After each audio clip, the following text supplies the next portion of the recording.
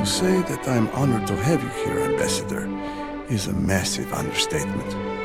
Call me Diana, please. On Themyscira, we have little patience for formalities. And what shall I call you? Superman. I had a name once, Diana. Before I stopped being a man and became a symbol. Then Superman it is. If only my mother had come. If she could meet you, see what you've accomplished here. She's still resistant. Queen Hippolyta doesn't trust man's world.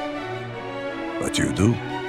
I believe that the only chance for peace in this world is reaching out, forging alliances, finding common ground. The Amazons can't keep their heads buried in the sand forever. So you have hope. You give me hope, Superman. Stalin was a brute, but you, I think, actually embody the ideals you profess. You know what a harlequin is? A harlequin's role is to serve. It's nothing without a master.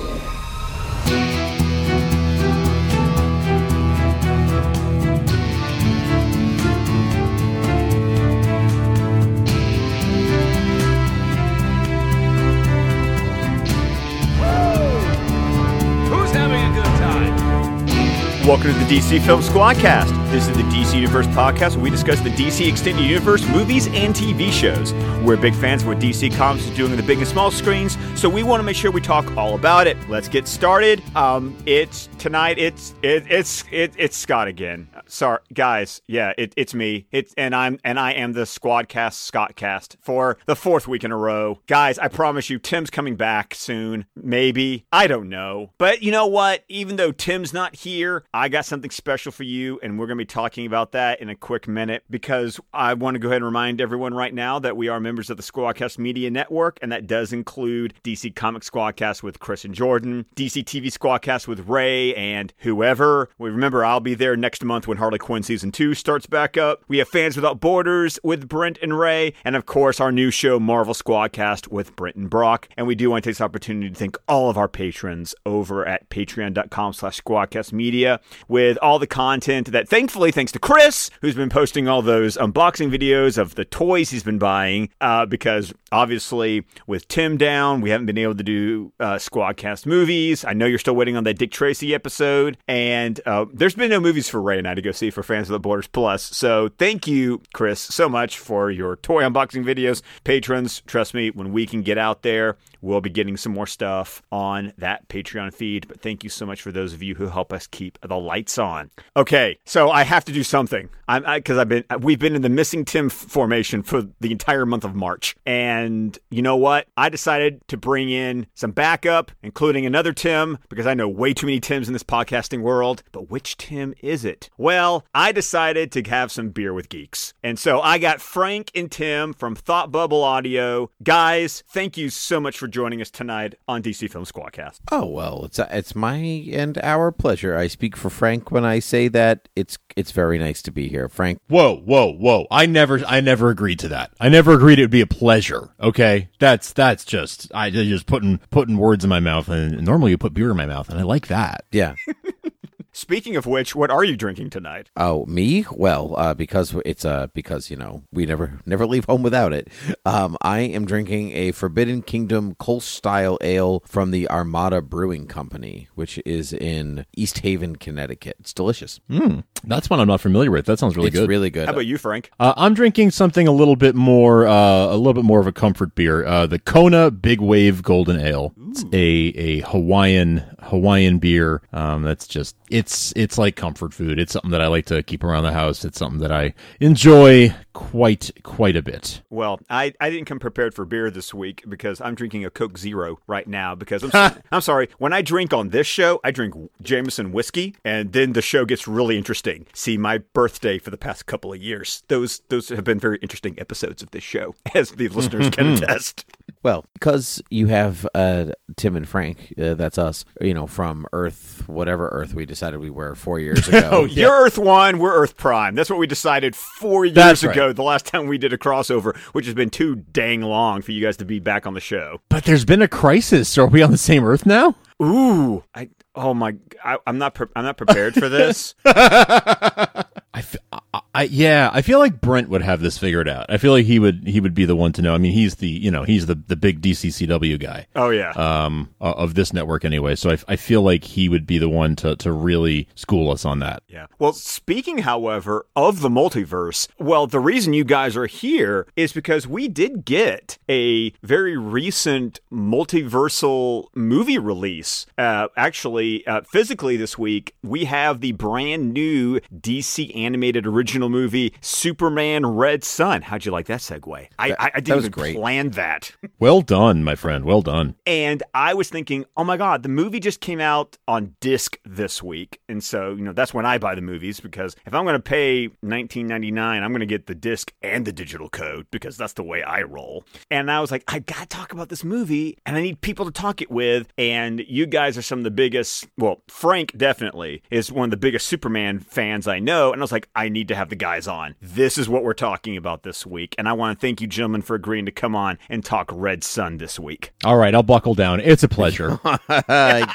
Hey, he did it. He admitted that it was a pleasure. I didn't think it was going to take him this long, honestly. It's kind of took your sweet time getting there. Nah, you guys have to earn it, So let me ask you guys, before we get started talking about the movie, I want to briefly just kind of ask you guys thoughts, opinions overall about the original Elseworlds book before we get into the movie. Because I feel like your opinions on the graphic novel can often have quite a effect on your viewing of any kind of adaptation. So just kind of set the stage with, when did you first read Red Sun? What are your just sort of high-level thoughts about Red Sun going into this movie? I have no idea when I read this first. High school, college, something like that. Somewhere in there. I really don't remember. But I do remember being enamored with it quickly. I definitely didn't read it when it was in its monthly limited format, its prestige format. Definitely just the graphic novel form, but I loved it, and I still love it. Actually, I just think it's one of Mark Millar's best work, and it's really one of DC's best Elseworlds tales too, because it gets to the core of every character and what makes that character tick, no matter what world they're on. And sometimes Elseworlds can go in a weird direction. It tries too hard to be something else, because Elseworlds. But Red Sun plays really well into the historiography of its narrative, and I really appreciate that, Frank. Yeah, I have a very I agree with everything you just said, by the way. But I also have a very personal tie to this story. Frank, don't admit that you're a Soviet, Frank. That's not. Are you now, or have you ever been a member of the Communist Party? Frank, this is not the time, Frank. You're right, comrades, friends. Because this is the story that kind of got me back into collecting comics. I bought this book. I was definitely towards the end of high school, and I was at a comic shop with some friends, and I was there because they wanted to be there. They were there to pick something up. Probably at the time it was probably my friends who were into manga and stuff. And at the checkout there was this graphic novel, and I was like, what's this? And the cashier was like, oh, it's really, really good. Like, do you like Superman? I was like, yeah, but this looks different. He was like, it's very different, but it's really, really good. And he kind of gave me the, quick summary of the premise. And I was like, that's very different, but it sounds interesting. And so I bought it and read it, really quickly, tore through it. And it was this book that got me collecting comics again. I feel like that whole summer, I just started catching up on other Elseworld stories, on the DC universe stuff that I had missed, some of the classics like Crisis on Infinite Earths and that sort of stuff. And this was right around the time that Infinite Crisis had just happened and all these things were going on. So, it got me into the DC universe again, and I became a comics collector, and I've been sort of, fairly current ever since. So this kind of got me into, kind of made me the comics reader that I am today.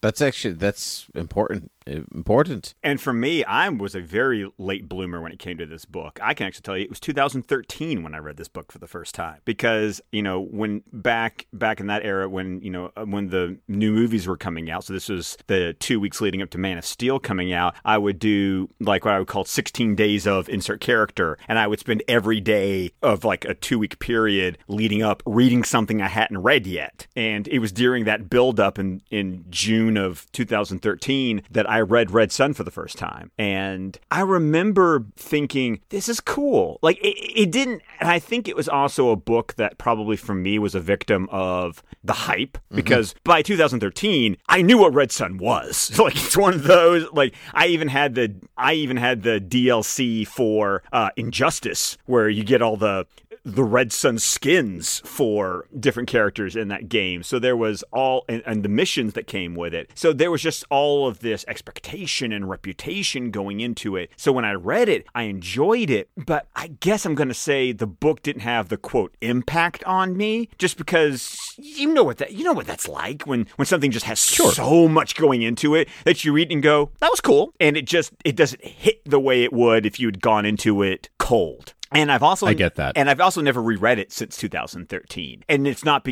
because of a lack of interest. It's just a sheer, I have so much other crap to read. That, rereading is something that doesn't happen a lot in my life. And so I also intentionally did not reread it going into the movie, because I also didn't want to be that guy that so many times when these animated adaptations come out, the one thing you always hear the nerds yang about social media is how different it is from the source material. And I just want to go, yes, because it's called an adaptation. And I wanted to be able to go into the movie just appreciating how good of a movie is it. And so I stayed away from reading it before watching the film. I'm glad that you said that, Scott, because I do want to talk about how different this movie is from its original source. No, I'm just kidding. I was like, well, this is different for Tim. All right, let's fire it up. Nah, I'm just kidding. I really liked it. So let's start there. High level thoughts. What do we think about this newest entry in this series of direct-to-video animated movies? I liked it. I liked it, but I didn't love it. And maybe that is because I didn't reread the source material anytime recently. But I do have a special connection to it, and so I think that I just naturally have these built-in expectations of like it being as fantastic as I remember it being. How 15 years ago or however long I read it. So it was good. It was very good. I've liked other adaptations better. I've liked other DC animated films better for sure, but I liked this one a good bit. There's so much to enjoy. The cast is phenomenal. The animation is beautiful. There's so much that's really, really great about it. It just wasn't my favorite one that they've done, but that's by no means a criticism of what is a very good animated movie. Well, and I agree with, and I think it's important for you to say, Frank, because I feel like some people's criticisms is like, if every movie isn't like the best one they've ever done, then somehow for some people the hyperbolic response is, well, then it's trash because it's not the best thing ever. Right. It's like, a movie's allowed to be okay. Did you enjoy it? Yeah, like yes. I'm not of the opinion that if you're not outdoing yourself every time, then why bother? Like I don't feel that way. I think that some are going to be home runs and some are going to be singles or doubles, and that's okay. That's just the way the game goes. So I think this was a solid movie, and honestly, if I didn't have the expectations that I have, just because I love the source material so much, I probably would have enjoyed it even more. So I'm interested to hear what your guys' thoughts are. I thought this was one of their best entries in a long time, and not that I am of both of your opinions that a movie doesn't have to be the best thing ever to be enjoyable. You can just walk out or stand up or whatever and be like, wow, yeah, that was good, and I'm over it now, or whatever. So, but I'm kind of looking at the list, even just from 2018, some of the movies that they've released, and it's these past couple of years, I've moderately enjoyed to really enjoyed all of them, and I think that Red Sun sits in a really enjoyed period because I think it is a strong adaptation of the work. It takes really the best. It takes a lot of the best components of the book and squeezes them into 75 minutes, which is tough because the book is the book commentates on tons, and not just even within its own time frame, but on the comics industry and the narrative form and all this different stuff. So I think it was strong. I don't know if it's because I know the source material really well, or if it's the movie itself. But I was not bored necessarily, but because I knew every single beat that was going to happen next. Like, they really didn't change anything. I at the end, I was like, that was a good adaptation of something I know really well, but I wasn't surprised by it. Well, and I think maybe they're trying to be careful because, they tried to do that with Batman Hush, and boy, that blow back in their faces, because there was one where they did try to change something, and I personally enjoyed the change. You can hear me talk about that on Patreon with Scott Shots, but dear God, the social media outcry of "you changed it" was like, okay, never mind, I'll just back away at this point. So I think it's interesting how it's like you really can't win with fans. You either change something to try to make it surprising and they get angry you changed it, or you do it rather faithfully and then some people will say, well, but I got exactly what I was expecting. And it's like, well, they just can't win, can they? No, I think that's actually very true, but there are adaptations of these stories that are pretty much in line that I'm still not bored with. Like their 2-part Dark Knight Returns is that's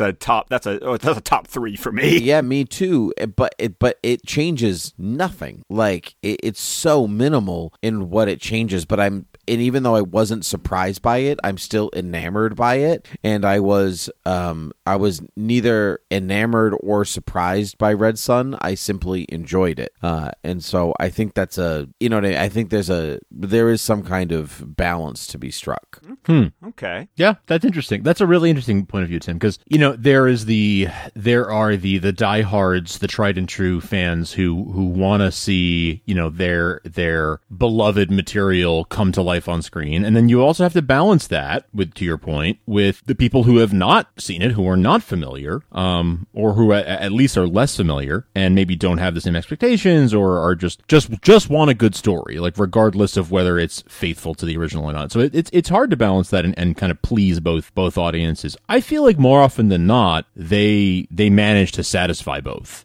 with these films. But it is a very delicate balance to maintain, like for sure, like no doubt about that. And to kind of both of your points, as far as these animated, because I buy all these animes, I do too. they are day one purchases for me physically. I don't do the digital. I wait, and of course that sometimes ticks me off. I have to wait the 2 weeks. But I'm also someone who, like, when Target does the steel books, I grab the steel book of all of these since they've been doing it since Dark Knight Returns Deluxe Edition. And so I have every single one of these movies since Superman Doomsday on my shelf. And I kind of fall where you guys said, where like I enjoyed it. The animation looked better in some places than some of the other animation of maybe the last couple of years, where you can tell their budgets have been kind of slashed. The character the frame rates were a little bit smoother than some releases in the past couple of years. The character design was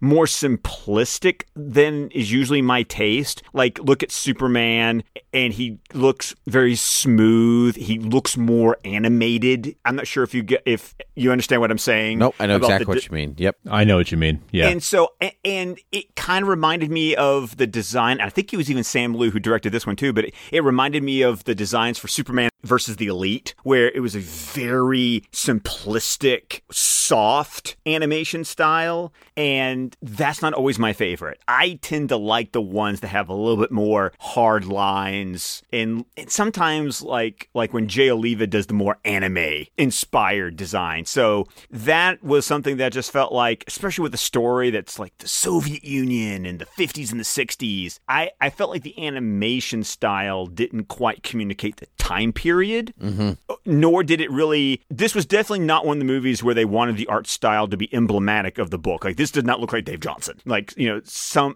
like Superman, Batman, Apocalypse, they tried to look like Michael Turner, or, you know, that's right. Or, you know, Dark Knight Returns. It was like, yeah, let's do Frank Miller, but in a way that looks animatable, you know, and those kind of things. And they didn't do that with Dave Johnson's art, and that kind of took me out a little bit. But as far as the story goes, I liked that J.M. DeMatteis in his adaptation, because he's been doing a lot of the good scripts lately for a lot of movies I've been enjoying. Yes, he has. Yeah, he's done some really great ones. And so I like the fact that he didn't steer away from the grayness in this movie. Like, because the book, I always loved how Superman feels like Superman, but I also like how trying to be faithful to the communist state, it even, like, Superman has a learning curve in the movie, and I was really curious how much of that they were going to keep, how far were they going to go, and they stayed with it pretty well, and that made me happy overall. So I would say I enjoyed it. It's not a favorite of mine, but it's also not like I'll rewatch this. Like, this isn't going to be a wow, I watched this one time and I can't remember ever watching it again kind of movie. Yeah, I'll watch this again. It's a lot of these adaptations I feel are great when you have a hankering and you want to read it, but you don't have time. So, but you can spare 75 minutes. Although actually Red Sun isn't that long. It might take you just as long to read it. Actually, and this one is actually closer. This one's actually closer to 90 than they usually are. Because I looked at it, it's like 1 hour, 23 minutes. Of course, that's with credits, and that's actually a little bit longer than some of them lately. You know, that's longer than that normal like 75-minute mark that some of these movies tend to hit. Well, this is definitely Red Sun is definitely an important DC storyline. It's, you know, when people think of Elseworlds, a lot of times Red Sun is one of the stories that people think of first, and so I think they wanted to give this movie its due, also in part because people have been asking for an adaptation of this movie for so long. But I do think that you're right that there is some budgetary cuts happening. Just there's a lot of still movement across a frame, you know, or there's like, you know, we're just going to move the camera slowly across this cell image, and while people talk off screen so we don't have to animate it, and done. Let's move on. Yeah, there is some of that. You know what I thought would have been neat was it would have been nice if they had done some animation that was like in the style of each era. You know, so like when we're in the 50s, some of the animation and the character models look like people would have looked in the 50s, and then in the 60s it looks more like that.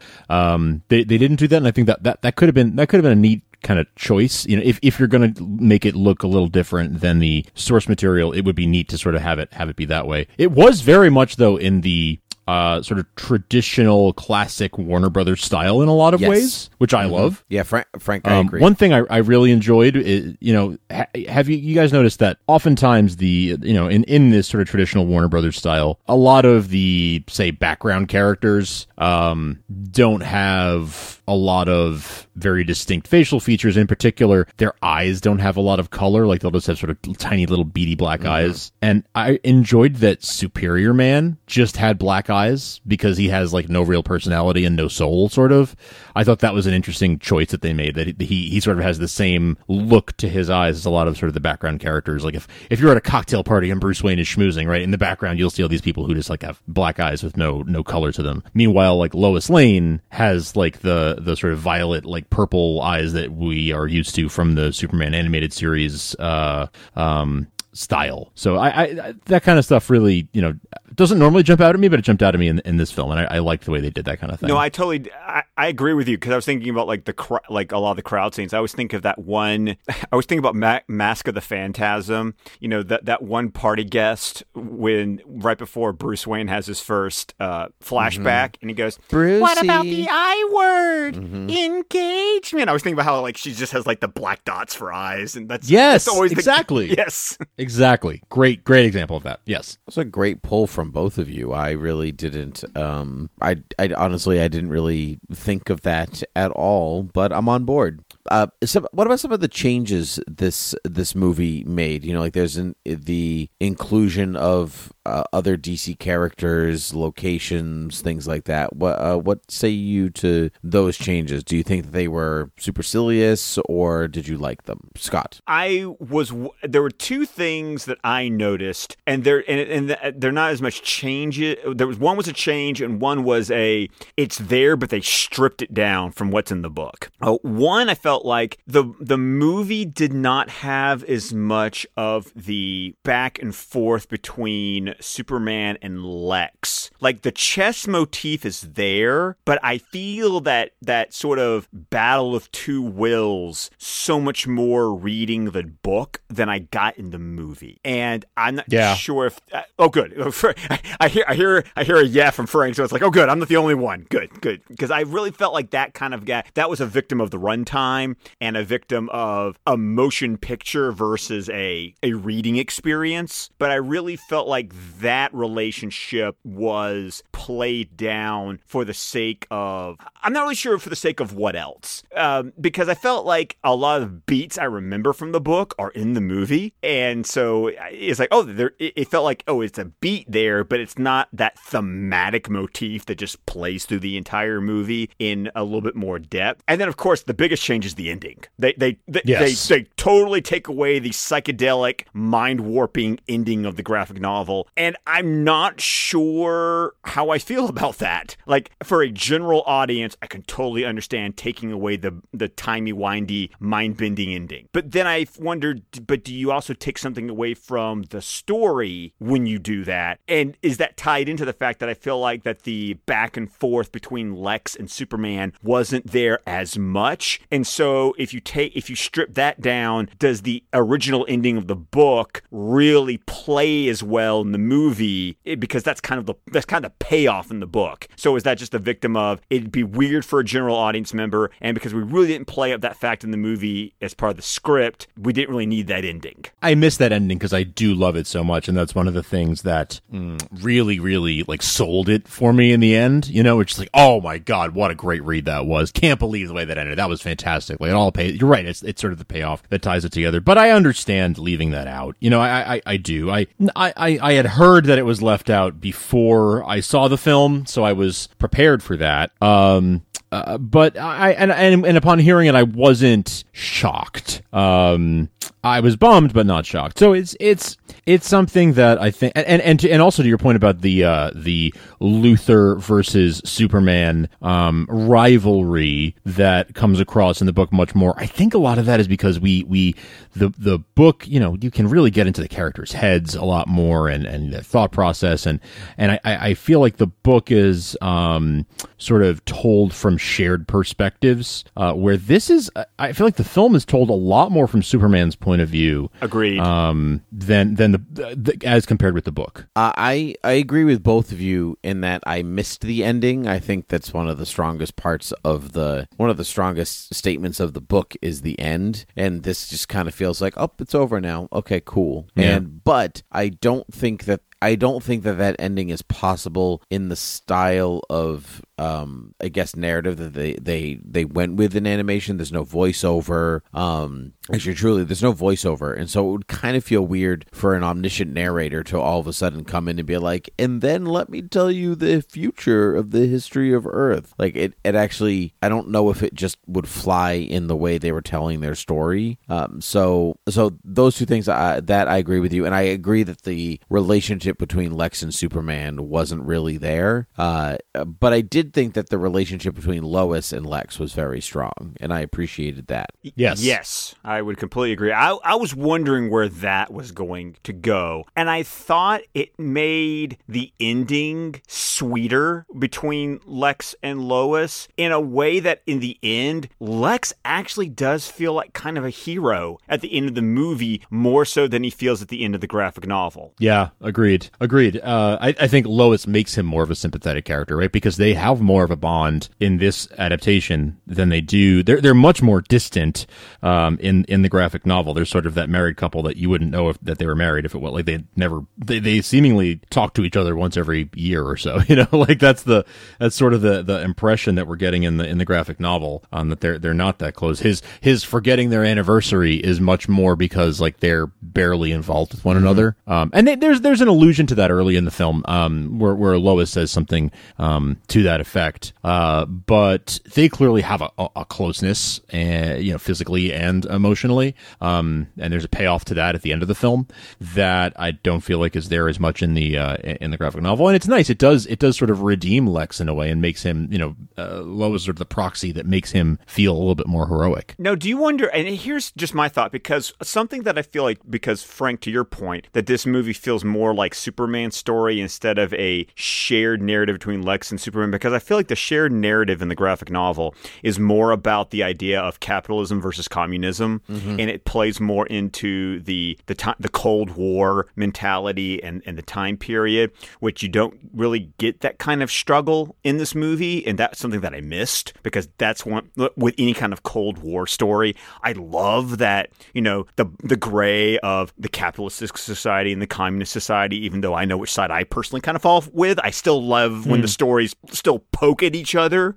about where the faults are in the systems. And I almost feel like this movie, it didn't do that a lot, but if you're gonna have Lex ultimately win, because you do eventually have to point out how Superman was doing the wrong thing for most of the movie, I feel like you have to have Lex be more sympathetic, because he is the United States, he is that capitalistic society that is going to help because the Soviet Union does fall. That if Lex isn't sympathetic, if he isn't redeemable by the end of the movie, then narratively, how are you going to feel good about that side winning?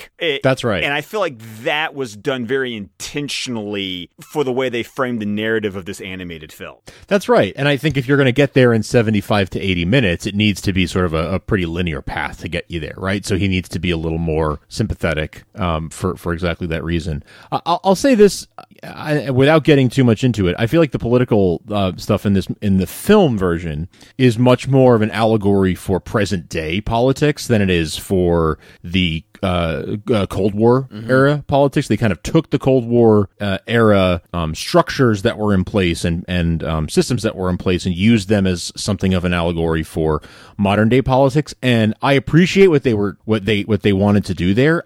I'm not sure that 75 to 80 minutes was enough time to do what they wanted to do as well as it could have been done. So I feel like I see what they were going for. I'm just not sure that they set themselves up to really succeed the way that I would hope that they would, just because of the format. Like, it's not through no fault of their own. I think just the format is maybe a little too constricting to be able to do that well. But some of it was a little on the nose at times, using phrases that we're hearing in the news today to get a point across. And maybe it, I don't know. I wonder. I question whether maybe they would have been able to keep things a little more streamlined had they stuck with the true Cold War era story that the original source material lays out. But I don't know.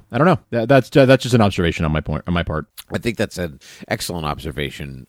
Do you think that this movie's going to become dated then because of it, or will you be able to separate all of that modern politics out from it in 10 years? I wonder about that. I think I feel like it runs the risk it didn't have to run because of that. Now, I've been on Tim's solo show Read Up before, and I've expressed my opinion about how I get really sick and tired really fast of modern political allegory and things that don't have to have it because of that very reason. I feel like it dates it. It makes it a little on the nose and obvious. And I actually saw a blowback on social media about, oh, really? Do we have to do this again? Like, like the audience is getting tired of it. And I am concerned about, and it's the modern phrases part, to your point, Frank, that I feel like you are dating yourself. And why not just do the political struggle? If there's an allegory to be made, then let the allegory be made by the audience. But I feel like when you try too hard, it shows. Yeah, I'm not necessarily against the like let's tell a story that's relevant to modern times. I'm not against that on principle, but I do think you need to tread carefully and maybe not be so on the nose. And yeah, like you're saying, Scott, like let people draw those conclusions. Maybe don't use the same exact phrases that we hear in the news. Maybe instead have it be a little more about the ideas and see if that comes across. I think that's generally how these things are maybe done a little bit more artfully. I do think that it dates itself by doing that, or you run the risk of dating yourself. I'll say that.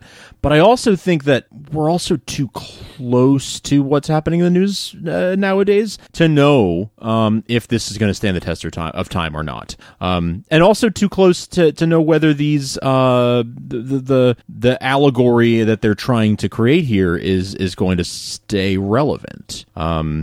Or if the points they're trying to make are sort of well fleshed out points yet, because like the long lens of history may kind of make this is a really simplistic view of what was happening at that time.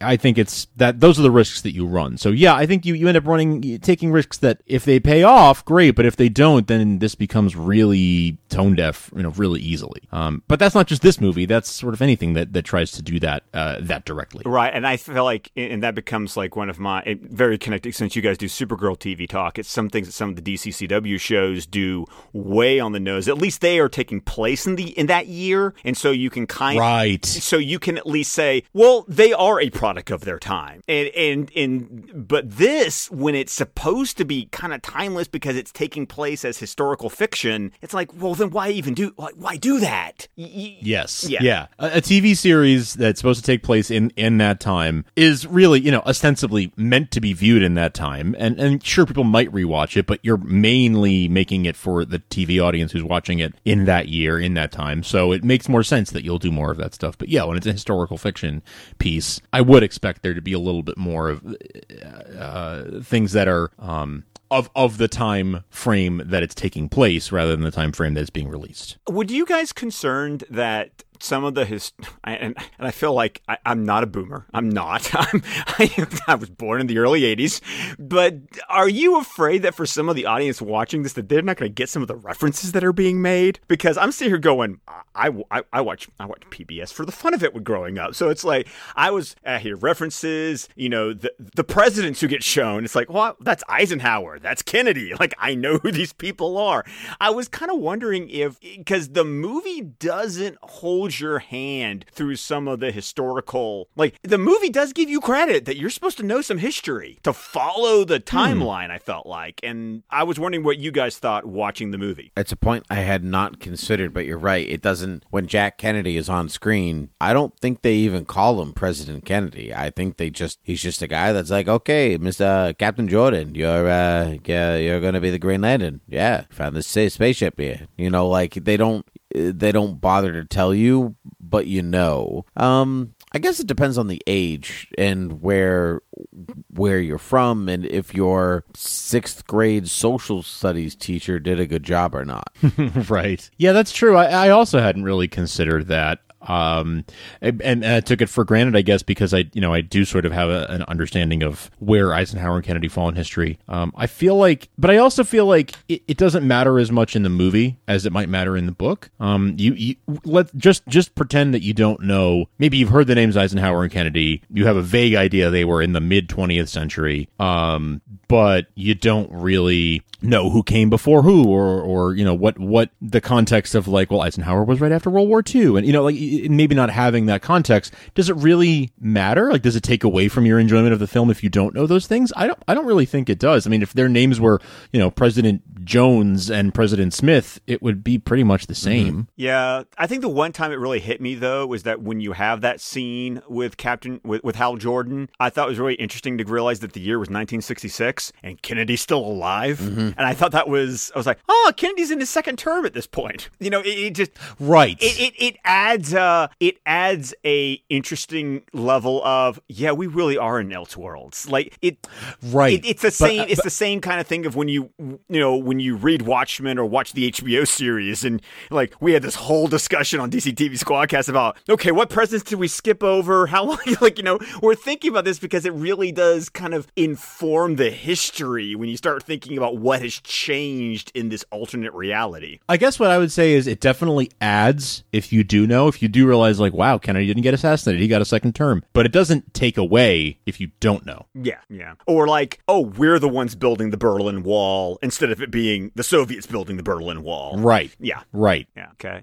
What are some other things just overall, like, what are some really high points for you about the film? Because I would always like to, focus especially on the positive, because we start off saying that, we felt like this was a strong entry. It wasn't, it wasn't something we were going to throw in the trash bin when it was over with. And what are those things that you really just sort of walked away from this animated adaptation going, wow, they really did that well? I think that the Batman, Superman, Wonder Woman fight was really well done. I actually thought the first act of the whole movie was really well done. But I particularly really enjoyed the relationship between Wonder Woman and Superman in this version. They had a real chemistry on screen together, even just as voice actors in animation, that I appreciated. I actually felt like they had a better relationship in this movie than they did in the original book. She was a little supplementary in the book, and not that her role was necessarily beefed here, but she carried a weight and a gravitas to the story that she was kind of lacking originally. So I think that was done really well, and the music was very good. Oh, Frederick Weidman did a really great job. I particularly thought the opening credit music with that very Dave Johnson style, very Dave Johnson / Soviet Art Deco style was very well done. So thank you for mentioning the music. Mm-hmm. Yeah, that was beautiful, that opening sequence. I loved that. I really enjoyed Brainiac in this movie, like especially the initial Brainiac fight with the ship. When I wasn't sure, when the ship seemed to be kind of done, when it seemed like maybe that was over, I was like, oh man, I really wanted more. And then they brought back the ship at the end, and I was like, yay!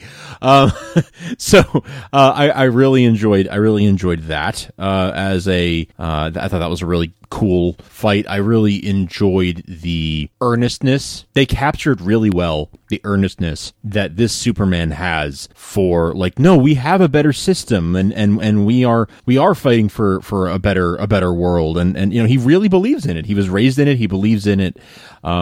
And he really thinks that this is the way to make a better future, and he has certain principles that are immutable, that are just there no matter whether he lands in the United States or in the Soviet Union. He wants to. Typically in the United States, he tries not to kill at all, but in this version, he's still trying to preserve life at all costs, mm-hmm. right? Like the minimum amount of collateral damage, the minimum number of casualties that can be had. All those things are very consistent throughout Superman's history, but also between the movie and the source material. And I like that a lot, that they captured that really, really well.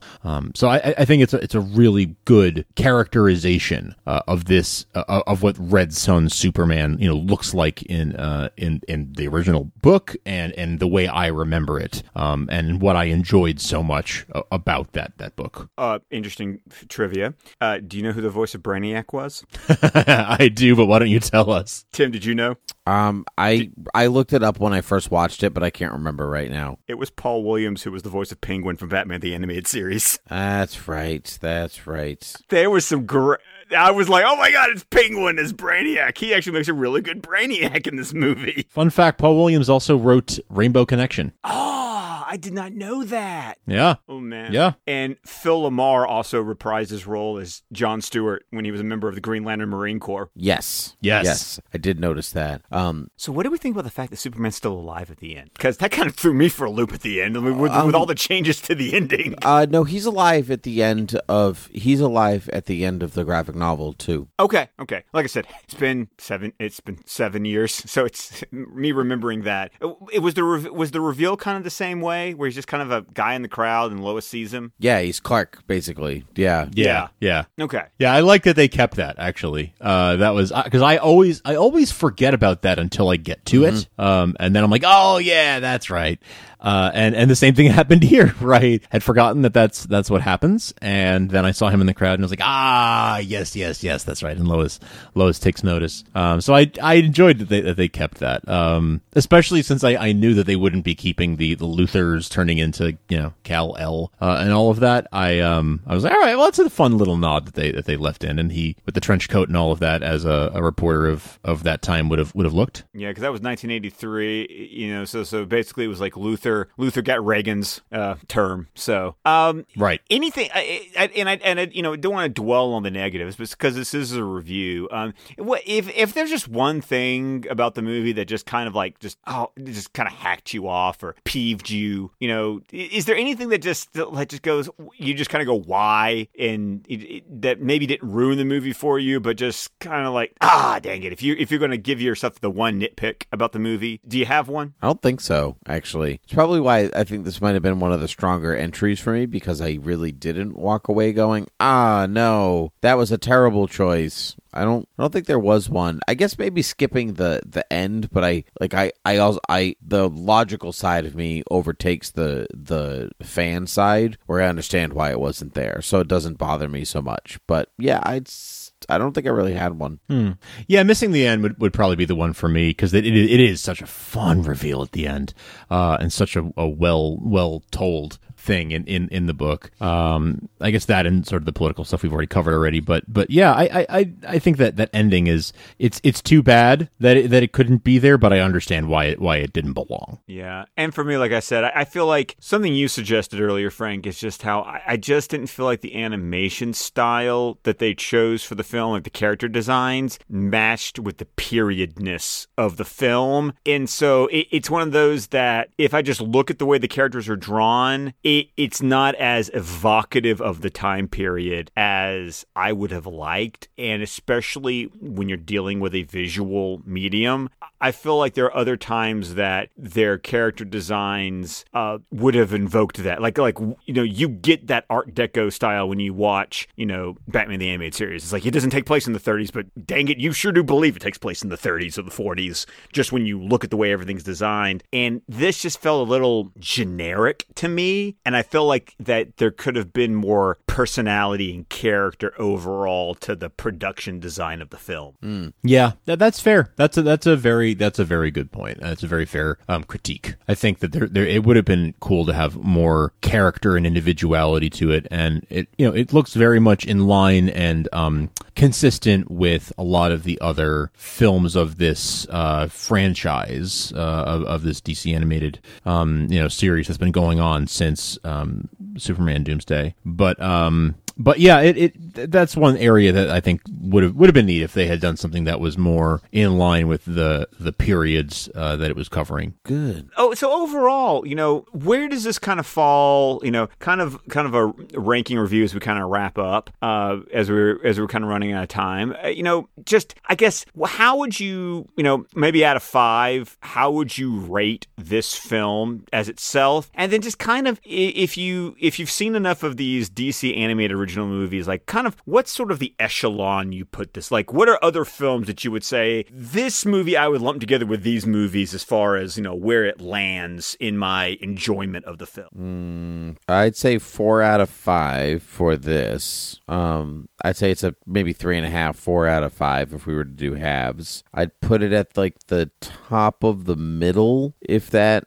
Yeah, somewhere in there, somewhere within like I don't know, Justice League Gods and Monsters. Mm-hmm. Yeah, something like that, where it's like, I liked it, I enjoyed it, I might not return to it with any particular haste, but I didn't dislike it so much that it didn't even like bore me the way that like Superman versus the Elite I didn't really care for, or the last Wonder Woman movie I found a little boring. This one, Bloodlines. Yeah, oh man, yeah, that was tough. That was a tough sit. But it's definitely not. It's definitely not to the heights of New Frontier or Under the Red Hood, or actually even the latest Death of Superman ranks high up there for me. So yeah, so I say top of the middle to you, sir. Yeah, I completely agree with that. I was going to say, like, if there are 3 tiers, this would be the top of tier 2 for me. So yeah, top of the middle. And I also agree. I'd give it like a 4. I think it's solid 4. Like it's very good. It just because it didn't excite me doesn't mean it's not very, very good. I think it is. Some of my favorites would be like the first Wonder Woman one. Really, at the time, really spoke to me and really blew me out of the water. And Under the Red Hood is it's well documented how much Tim and I both love that film. And New Frontier is just sublime to me. Absolutely, the film, the book, just all of it. Just I love it so much. So yeah, I would definitely put it in that top of the middle tier. 4 out of 5 stars for me. I'm pretty much in line with you guys. 4 out of 5. Top because like me, my top tier would be like Under the Red Hood, Dark Knight Returns, Wonder Woman, Flashpoint, Green Lantern First Flight. I'd even say if we're to throw in like Judas Contract and Justice League Dark. I like those are kind of up there. And then this is that next one. Like this is I'm trying to think about like this is more like Reign of the Superman or some others that are just like that next step down. Like it's not like I'll never watch it again, but it's not one of those that I have watched repeatedly over the years. So I'm curious. Do you guys have a least favorite? Yes, but now I'm struggling to think about what that is. So give me a second as I scroll through this list. For me, it's Batman Gotham Knight. That's a middle one for that's been one I've appreciated more that I've watched it. I actually one that I have seen only one time, and it was when it came out, was Green Lantern Emerald Knights. Oh yeah, that's kind of on the bottom for me. That's not very good. That was not good. I'm trying to think what else since you're because I think it's important because it gives a gauge of like where we feel. I've been meaning to like I do Letterboxd, and so I've got like my list and stuff. I've been meaning to like do like a complete rewatch and like really kind of sort where I feel. Oh no, I know what the bottom, the basement bottom of my list is. It's Batman and Harley Quinn. I despise that movie. Batman and Harley Quinn. That's my lowest one. You're right. Yep. And then it might be Wonder Woman Bloodlines after that, actually. That one was real boring. And I did not care for the first Teen Titans movie. I thought was kind of dull. And the Suicide Squad Hell to Pay movie, I didn't care for either. Oh, see, I really enjoyed Hell to Pay. I really enjoyed Hell to Pay. That one connected with me, but I can get you with the Justice League versus Teen Titans. Yeah, that was not great. I think the Judas Contract was better, but the Justice League versus Teen Titans was not doing it for me. But most out of all of the movies they've been doing since when 2006, 7. I have it up. 2007. Superman Doomsday was 2007. Yes. So if you start there with this like direct line under this original team, which moved to the second team, blah blah blah. I would say most of them are middle tier for me. Like I enjoy like almost all of them for some reason. There are very few that I'd say like I will never watch you again. Batman and Harley Quinn is definitely one of those movies. Okay. Yeah. All right. Yeah. Fair enough. Well, guys, I want to thank you so much for coming on the show. I really appreciate it. How about we take this opportunity for you to just like self-promote the heck out of yourselves and tell people where they can find you, because they'll also find me there. I've been on many of your shows on your network. I'm a patron, a fan, and a contributor. I kind of play the field as far as you guys go. So tell people and a friend. And a friend, yes. I feel like a friend is where it all starts. Yes, that's right. I like that. Yeah, well, we've got our own little network, Thought Bubble Audio, and our sort of flagship show is Beer with Geeks. That was the one that started things for us, and it's where Tim and I, and sometimes a guest or two, will crack open a beer and talk about nostalgia or whatever's happening in geekdom this week. We'll talk about new movies, old movies, TV shows. We used to talk about things like our favorite action figures and stuff like that that we grew up with. We've come a long way. We are coming up on 300 episodes episodes.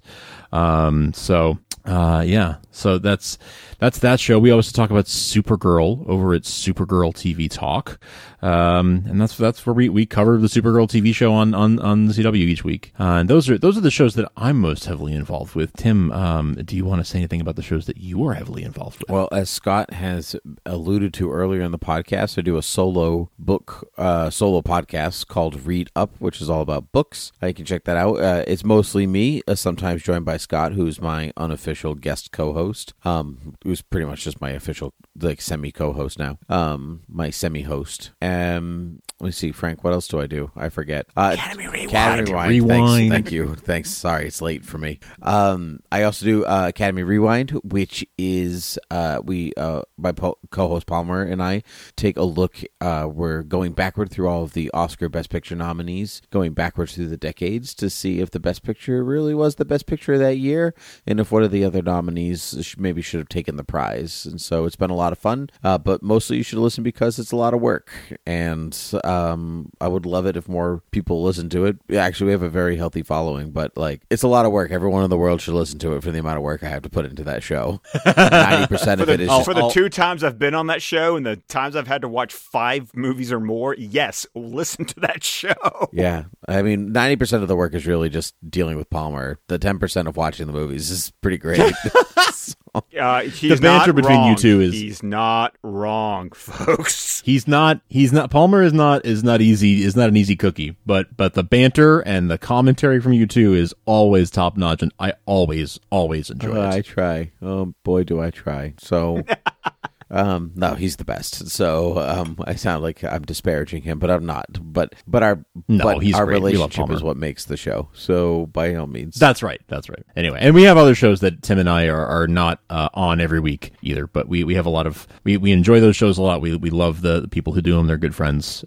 So yeah, Thought Bubble Audio. Well, the guys, thank you so much for being here. I really appreciate it. Especially since my Tim couldn't make it this week. I always like to bring in, and as long as I got some guy named Tim on the show, it all works out in the end. I mean that's how it goes. And then when I get Frank in the deal, it's like, hey, it was like a BOGO. Yay! There we go.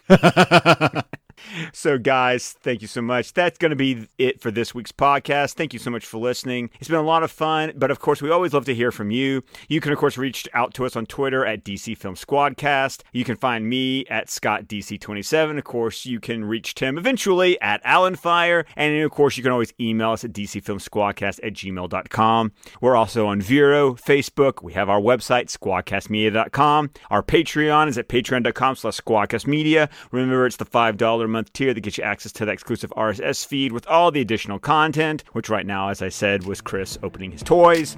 But that's going to be it for this week. And so to all of our listeners, go out and keep reading DC. Bye, guys. Bye.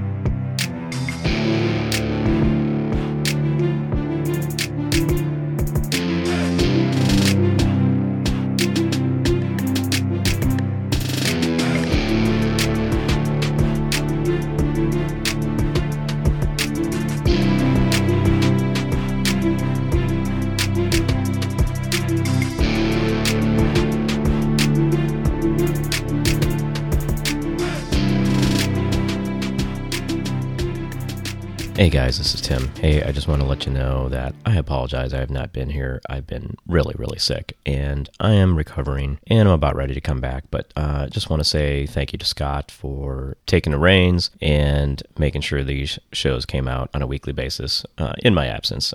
Really want to give him a lot of props for that. But I will say this. I am quite disappointed I was not able to be on the episode with Beer with Geeks. Guys, we'll have to make it another time. But I'll tell you this, Scott, we've been doing this for almost 5 years, coming up on 5 years here, over 250 episodes. We've done an explosion at the end of every single episode. I'm sorry, my friend, but you dropped the ball on us, and I'm about ready to come back. We're going to get back in the saddle again, going to right this ship and get us back on track with blowing something up every single week. And this week, Scott, it's you.